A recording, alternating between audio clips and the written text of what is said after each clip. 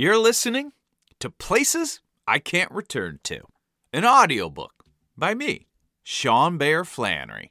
Each week, here on this podcast, I'm going to be releasing the next chapter in my book, Places I Can't Return To. You're going to hear stories about lost jobs, lost cars, hell, even lost kids. Let's hear a couple highlights right now. And the best way to sum up how my family treated birthdays is to point out that for the first 9 years of his life, we celebrated my brother Paul's birthday on the wrong day.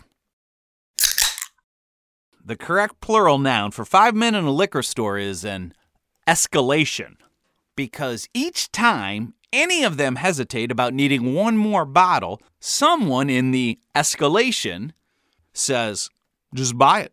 We can always finish it tomorrow if we don't get to it tonight. But that never works. For the same reason you can't go on vacation and just leave a week's supply of food out for the dog. Welcome to Cleveland. I've never seen anything like it except in a zoo. And the guy buying most of the rounds had to be reminded he has cancer.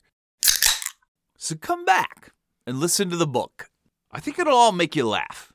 And it's all true stories. Or at least the truest thing we could figure out, given all the whiskey that was involved.